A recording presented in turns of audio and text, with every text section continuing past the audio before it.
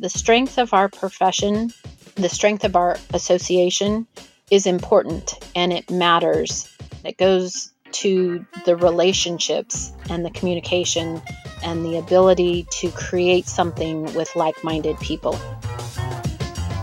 You're listening to You're a Financial Planner, Now What? The podcast to help you fast-track your career by bringing you meaningful conversations on topics that influence new financial planners, their careers, and the lives of their clients.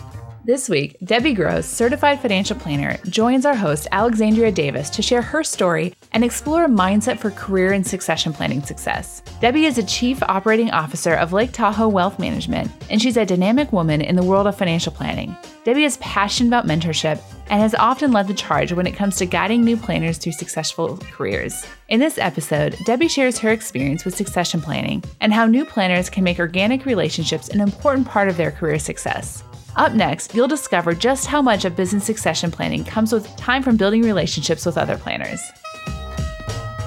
When you think about the work of financial planners, do you think of words like passion, purpose, and impact? If not, then something just isn't right. I'm Kate Healy, Managing Director of Generation Next at TD Ameritrade, and we believe that empowering people to live their best lives is a noble calling. The independent RIAs who work with us use their passion to help transform client lives, communities, and their own futures. Want to learn more about how we can support you in helping your clients reach their financial goals? Find out more at tdainstitutional.com.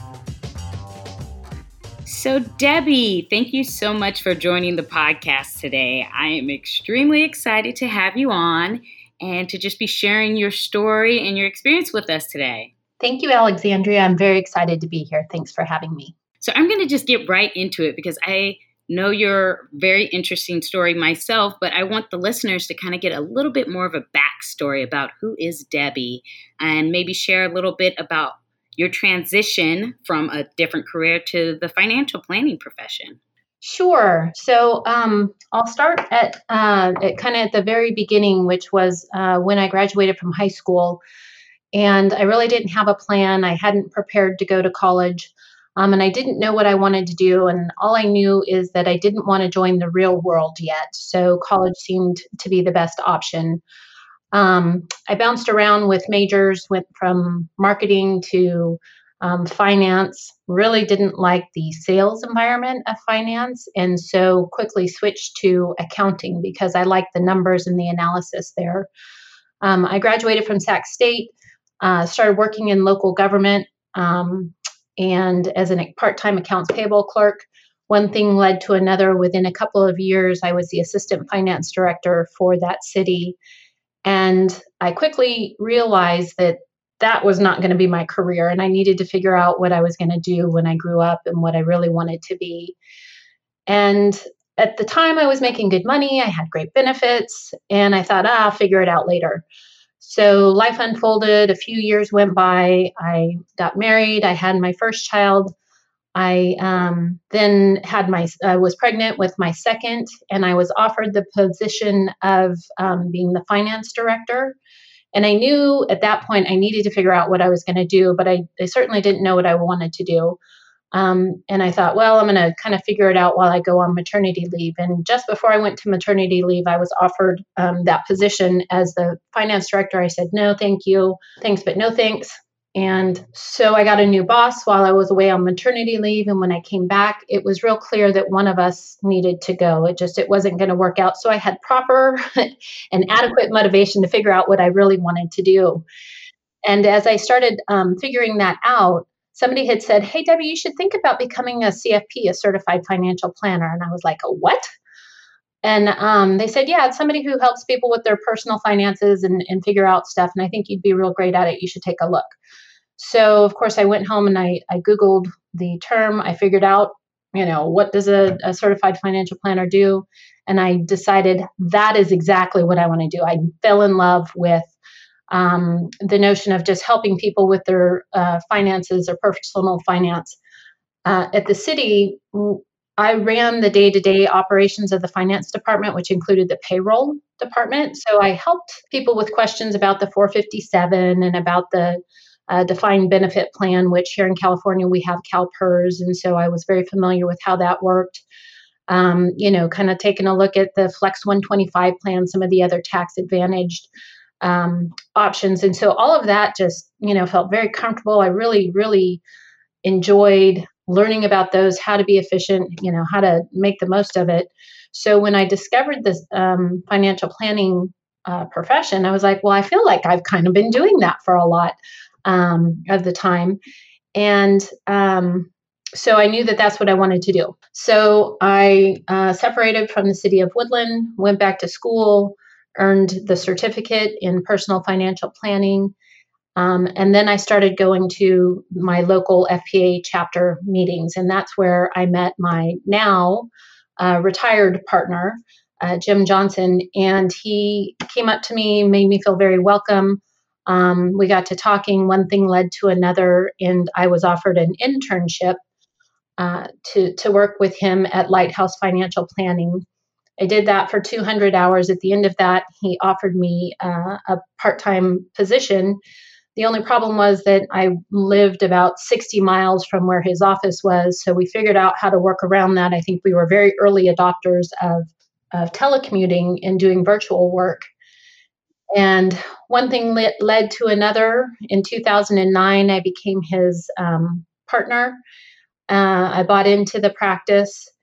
And in 2014, I purchased the rest of the practice from him. So that was a very fascinating story, Debbie, how you kind of changed from one career, not really knowing where to go, and then finding financial planning, sounds like by Googling it. A little backstory for myself, I actually found out about financial planning because I read a newspaper article that Debbie published. And so that was how I entered into the profession. And it's always very unique to see how people get introduced into the profession. And it's oftentimes that little nudge that you get from the internet, a newspaper, or just someone introducing you and that exposure. One thing I'd like, Alexandria, I did never know that. I'm sorry to interrupt, but I didn't know that's pretty cool. Yeah, you were like the first person. I was like, wow. And when I actually got to meet you in person, I was like, this is the person I read the article from. So it was just it was a good moment. And that's why, I love that I get to interview you now and really let other people find out and meet you too. Awesome. That's awesome. So one thing that I kind of want to take us back to was you started at Lighthouse Financial with Jim Johnson, and you were there for a couple years.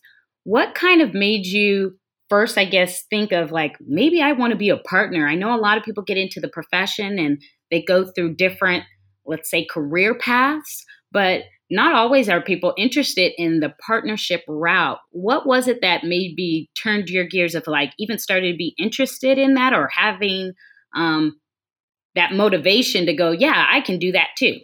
I think that I just didn't know what I was getting into.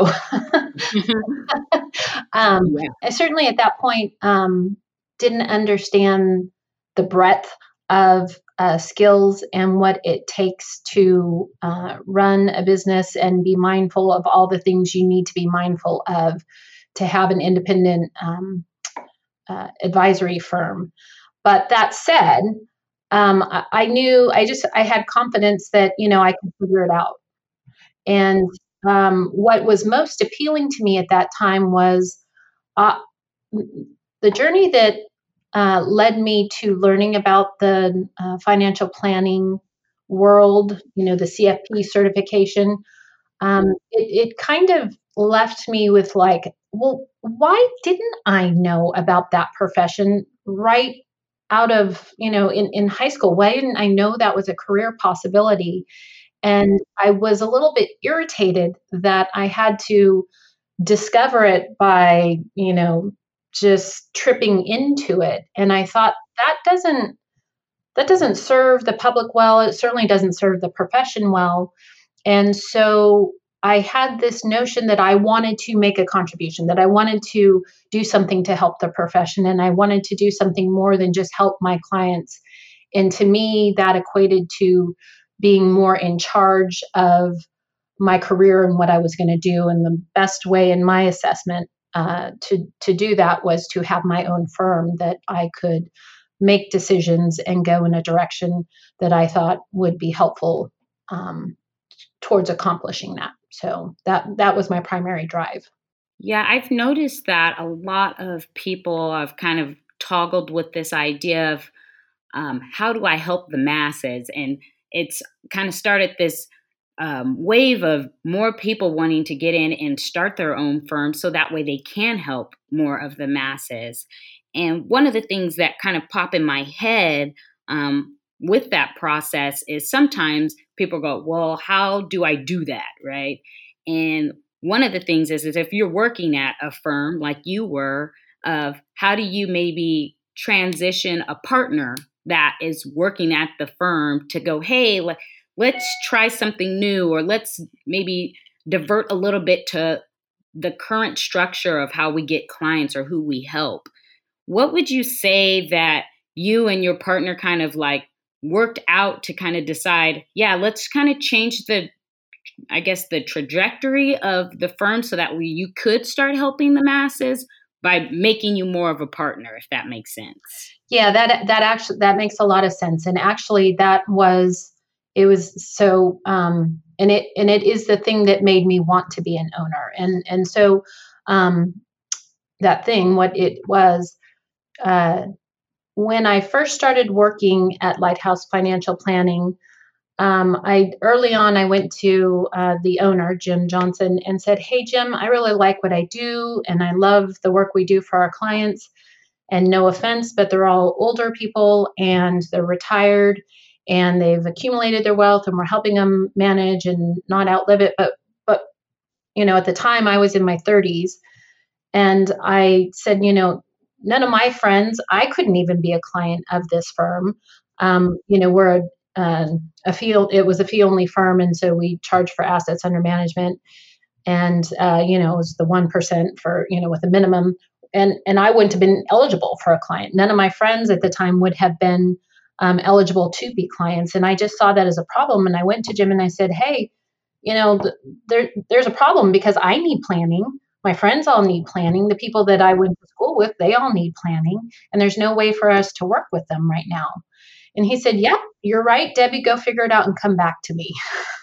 And so, he was great because he saw the problem, and he said, he just gave me the freedom to kind of figure it out. And what I did was I went back and I developed what we have. It's called the Wealth Accumulator Program. I think it was one of the earliest subscription-based programs where, I did the math and I did all the analysis, what are the typical things I need and my friends need, 401k allocation, should we buy a house? Should we not? Do we have any kind of student loan kind of stuff? What's our cash flow look like?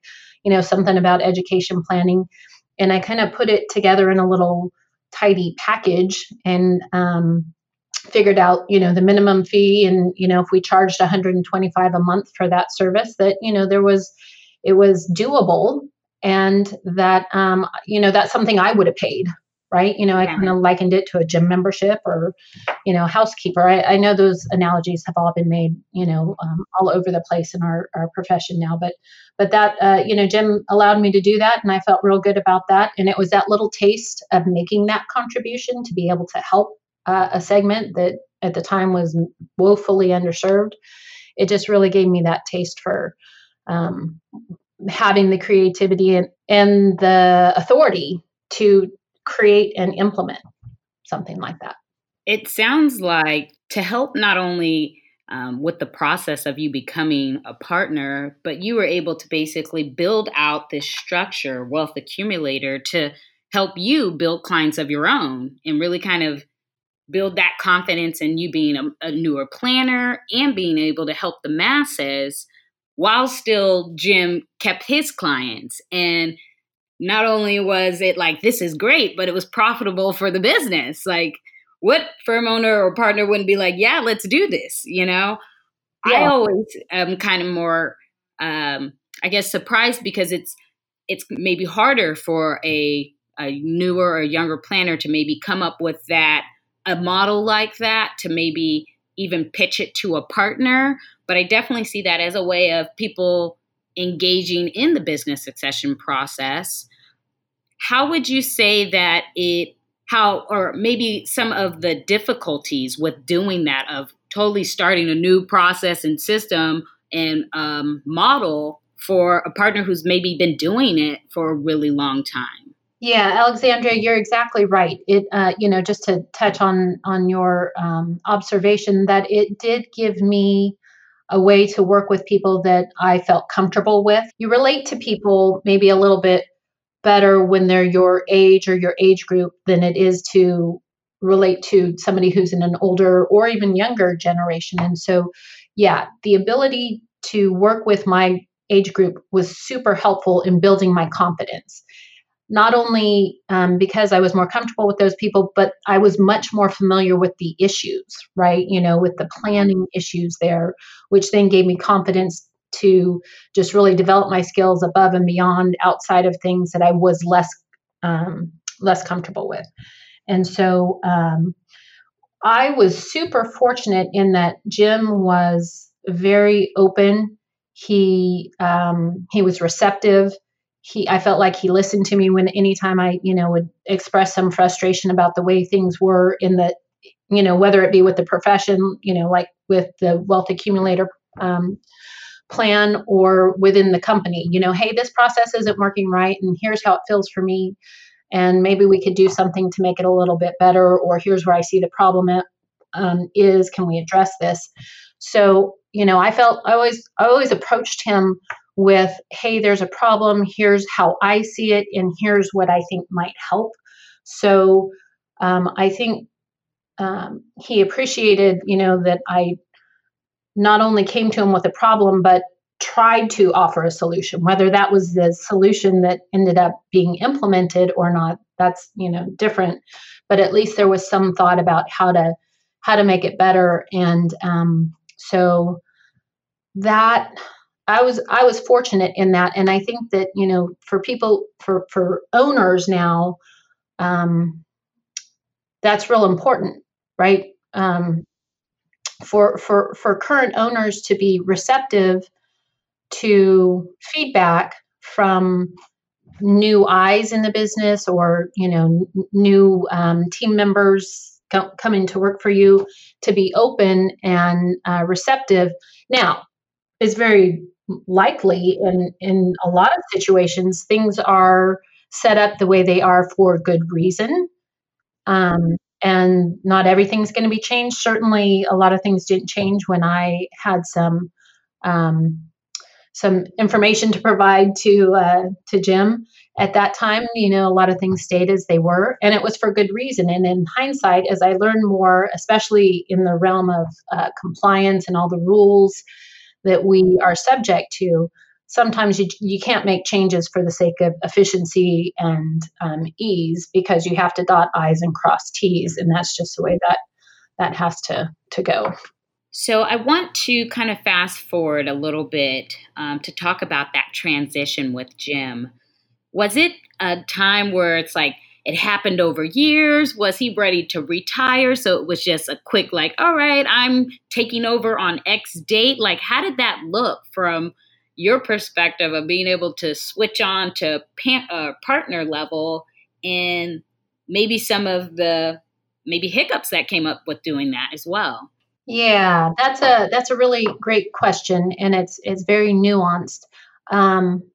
So it wasn't overnight. I first became a partner in Lighthouse Financial Planning in 2009, and it was at the end of 2014 that I became the sole owner. So that was about a 5-year period. And at the beginning, Jim and I had a lot of conversation about ownership, how the ownership would transfer. We had initially talked about, 10% a year for 10 years. And it didn't necessarily go down that way. So we had to adjust due to a lot of things that were going on, just life. I mean, we were a small RIA, and, you have the best of intentions of, okay, 1/10, we're going to sell, transfer ownership 1/10 this year. There's a lot that goes into that in terms of the accounting, the legal, the paperwork. And sometimes, we'd be off to a great start for the year. Next thing you know, it's already November. the end of November, and we hadn't done any of the paperwork. So we just kept an open dialogue about how that transfer would happen. And we ended up doing it in 3 major chunks. And I think that worked out well for both of us. That's the business or the legal side. As far as with the clients, though, right from the get-go, Jim was great about telling the clients, hey, we do a lot of work for you. That's a lot around retirement planning and being able to retire someday. Well, I'm also doing my retirement planning, and Debbie has become a partner. She's much younger. Obviously, there were 20 years between us in age, and he would point out that I was his succession plan, and it just gradually and naturally happened that when that conversation happened with clients, that I started to become more involved in the client meetings, and I started to become more involved in the communication to the clients. At the time, we were doing quarterly reports, and we'd have a quarterly address, and sometimes I'd write it. Jim would mostly write it, and then we would both sign it. So that process started about 5 years before the actual transfer happened, and there was just a lot of conversation. Jim and I would have a lot of conversation about what was working, what wasn't working well. We had a really good line of communication at the heart of it. He was a wonderful mentor. He was very open with me. Of course, it wasn't all roses and sunshine. We certainly did have our moments where we got into a spirited debate or had a lively discussion about things. But at the base of our professional relationship was a friendship, and the ability to communicate, and at the very foundation was doing the right thing for the clients and keeping them in the forefront, and how they would respond and how they would feel, and how much change was too much and how much was too quick. Those kinds of kind of foundation cornerstones at the heart of what we were trying to do really kept us grounded and kept us from getting sideways when we could have easily gotten off track. What I really liked about what you said just now was that you and Jim had the friendship part. And it's so weird to think about this, but it's like we're all humans and we're going through, we work in this profession and people go through business succession. And I think people forget that part sometimes, that it's like very business, a business thought process, rather than like, hey, this person is retiring, this person is purchasing a business, and after that, it's like, hey, we still have a relationship here. We can still be friends and be very cordial and share how we feel about the process and still have open discussion about it. Yes, there's that legal side and how it should work, but it's still that part of us that we can really still be very open about the process. One thing you pointed out is that it wasn't all roses and sunshine. And that's one thing that I don't think gets discussed too often in the business succession process.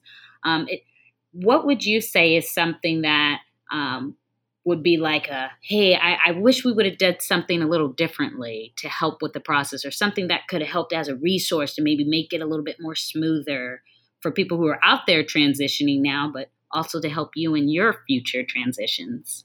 I think I would answer it this way and say that more information is better, and hindsight provides a much clearer view on how things could have been structured, maybe from a tax perspective, or this provision about clients sticking around could have been tweaked a little bit. So the technicalities of the transition, those would have all been nice to just be more efficient, right? Maybe that's the financial planner in me, and looking back and saying, oh, we weren't very efficient in the tax arena because of this, that, or the other thing. And it would have been more efficient for him, more efficient for me, and we could have done something different. So those are really the only things that I would suggest that, that I would have done differently.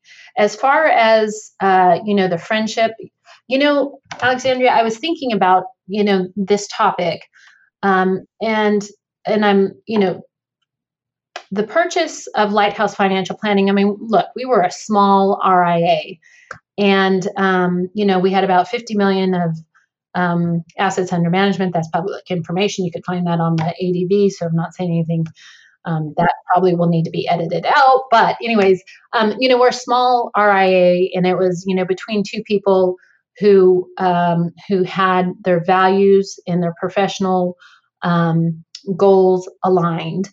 So we were able to go back and touch base on that, and it helped us, right? I wouldn't have changed anything about the transition from, with the clients, or how Jim and I navigated the buying and the selling and the terms of our agreement. There's nothing that I would have changed. So Debbie, once you completed that purchase of Lighthouse in 2014, I know that you merged with the current firm that you are now a part of, called Lake Tahoe Wealth Management. Since you had that experience of going through that first business succession process, how did that kind of help you with the next transition that you took the business with?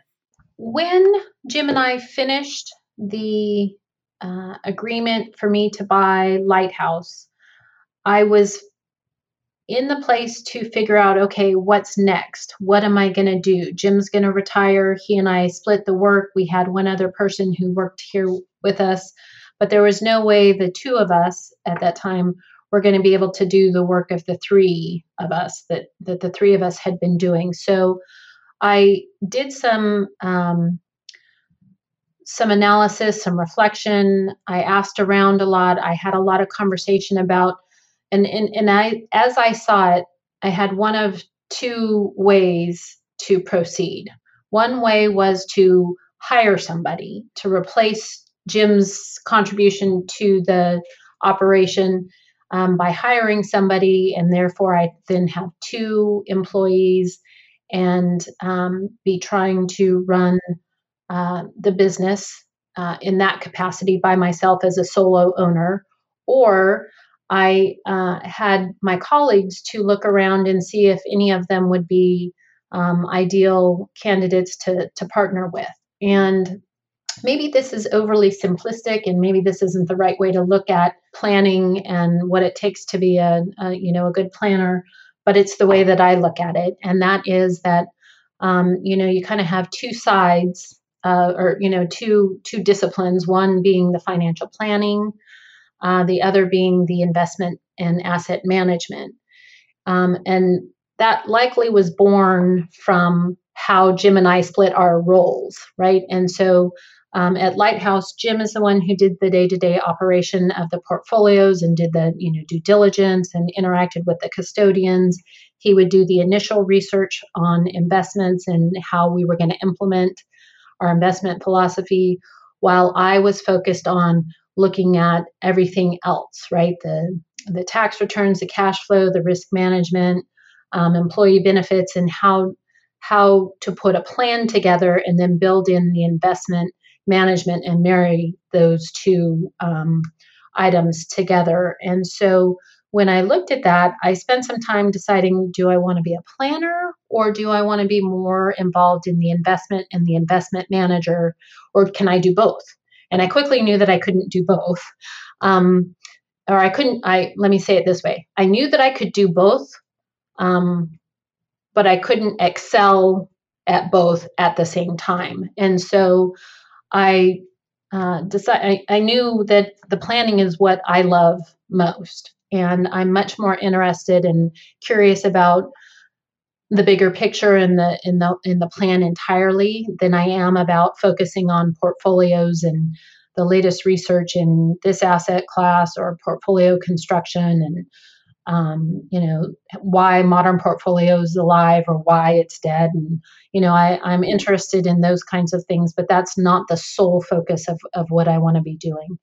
And so with that, I looked around at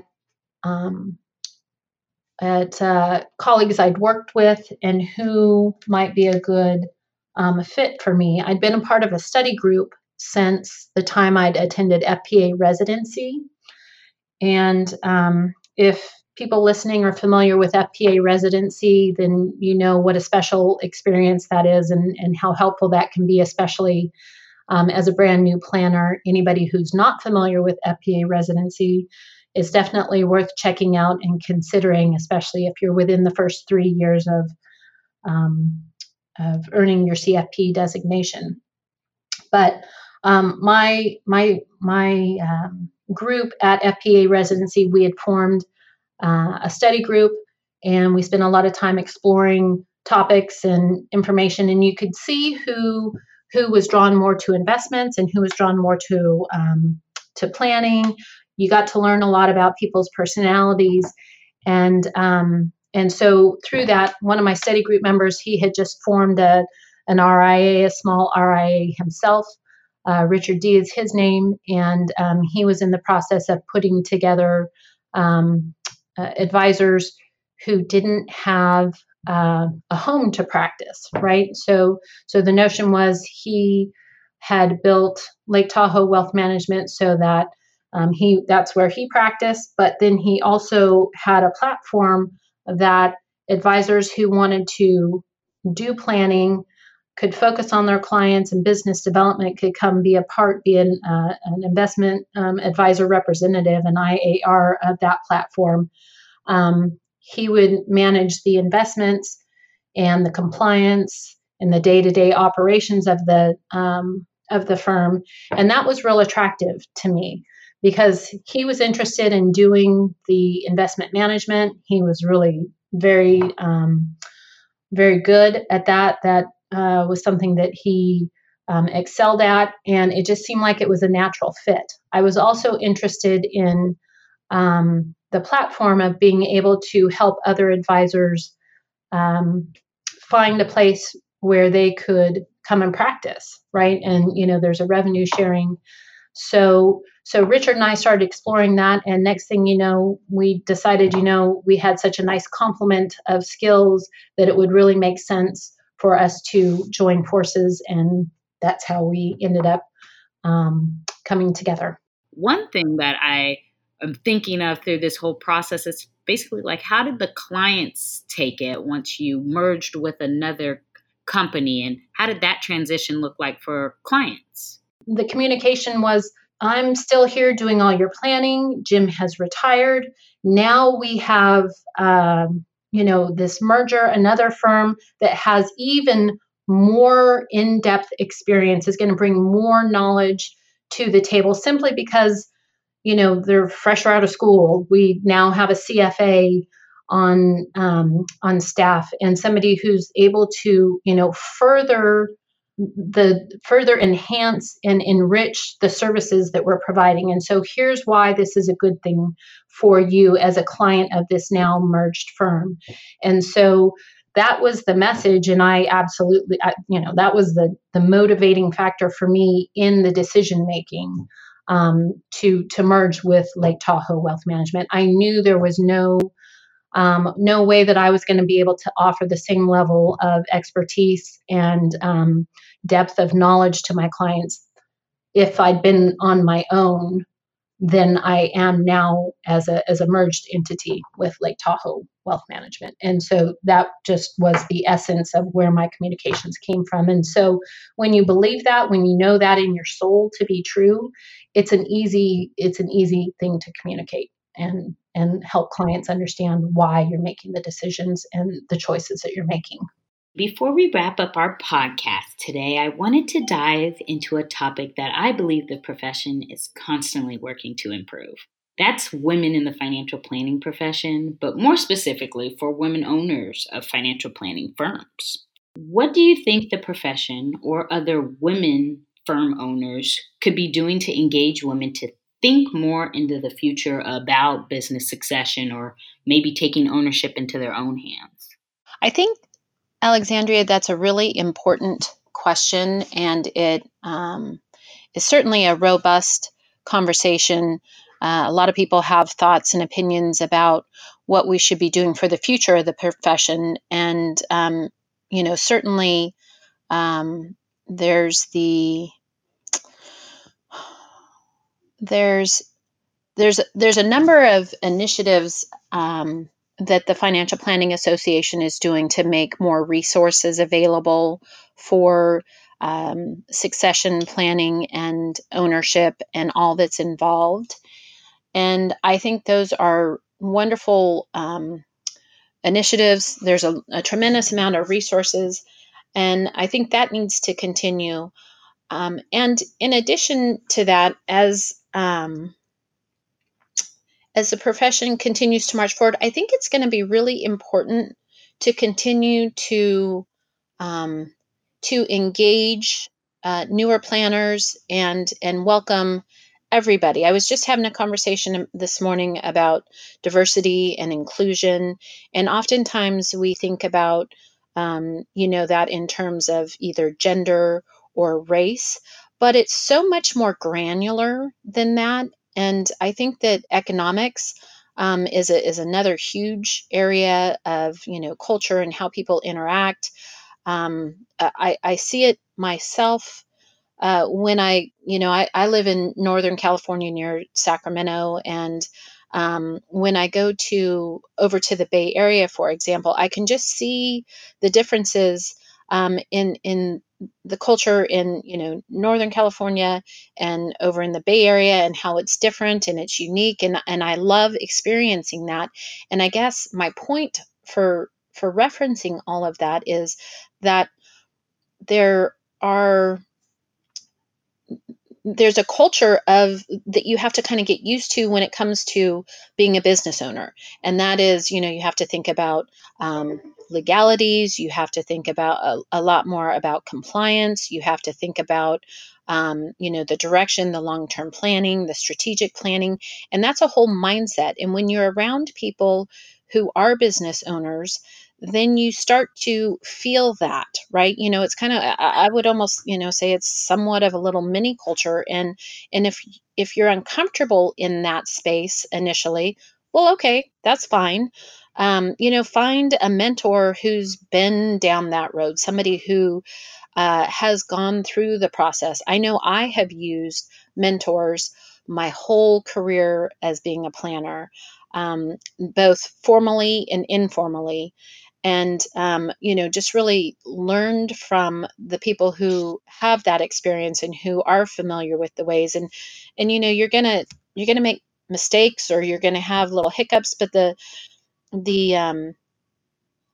the goal would be to minimize the impact of those, right? Having mentors, they can help you from making the really big, really costly, really detrimental mistakes, because you're still going to make them.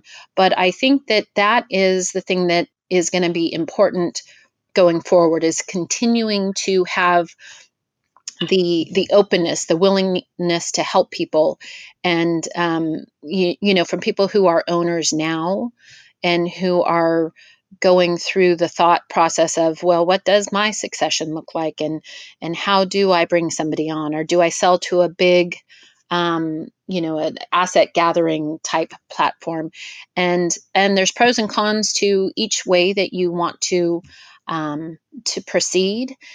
And I just think that the more people are willing to open up, mentor somebody, or be mentored, that's gonna be hugely helpful for anybody who wants to consider being an owner, or progressing in their career.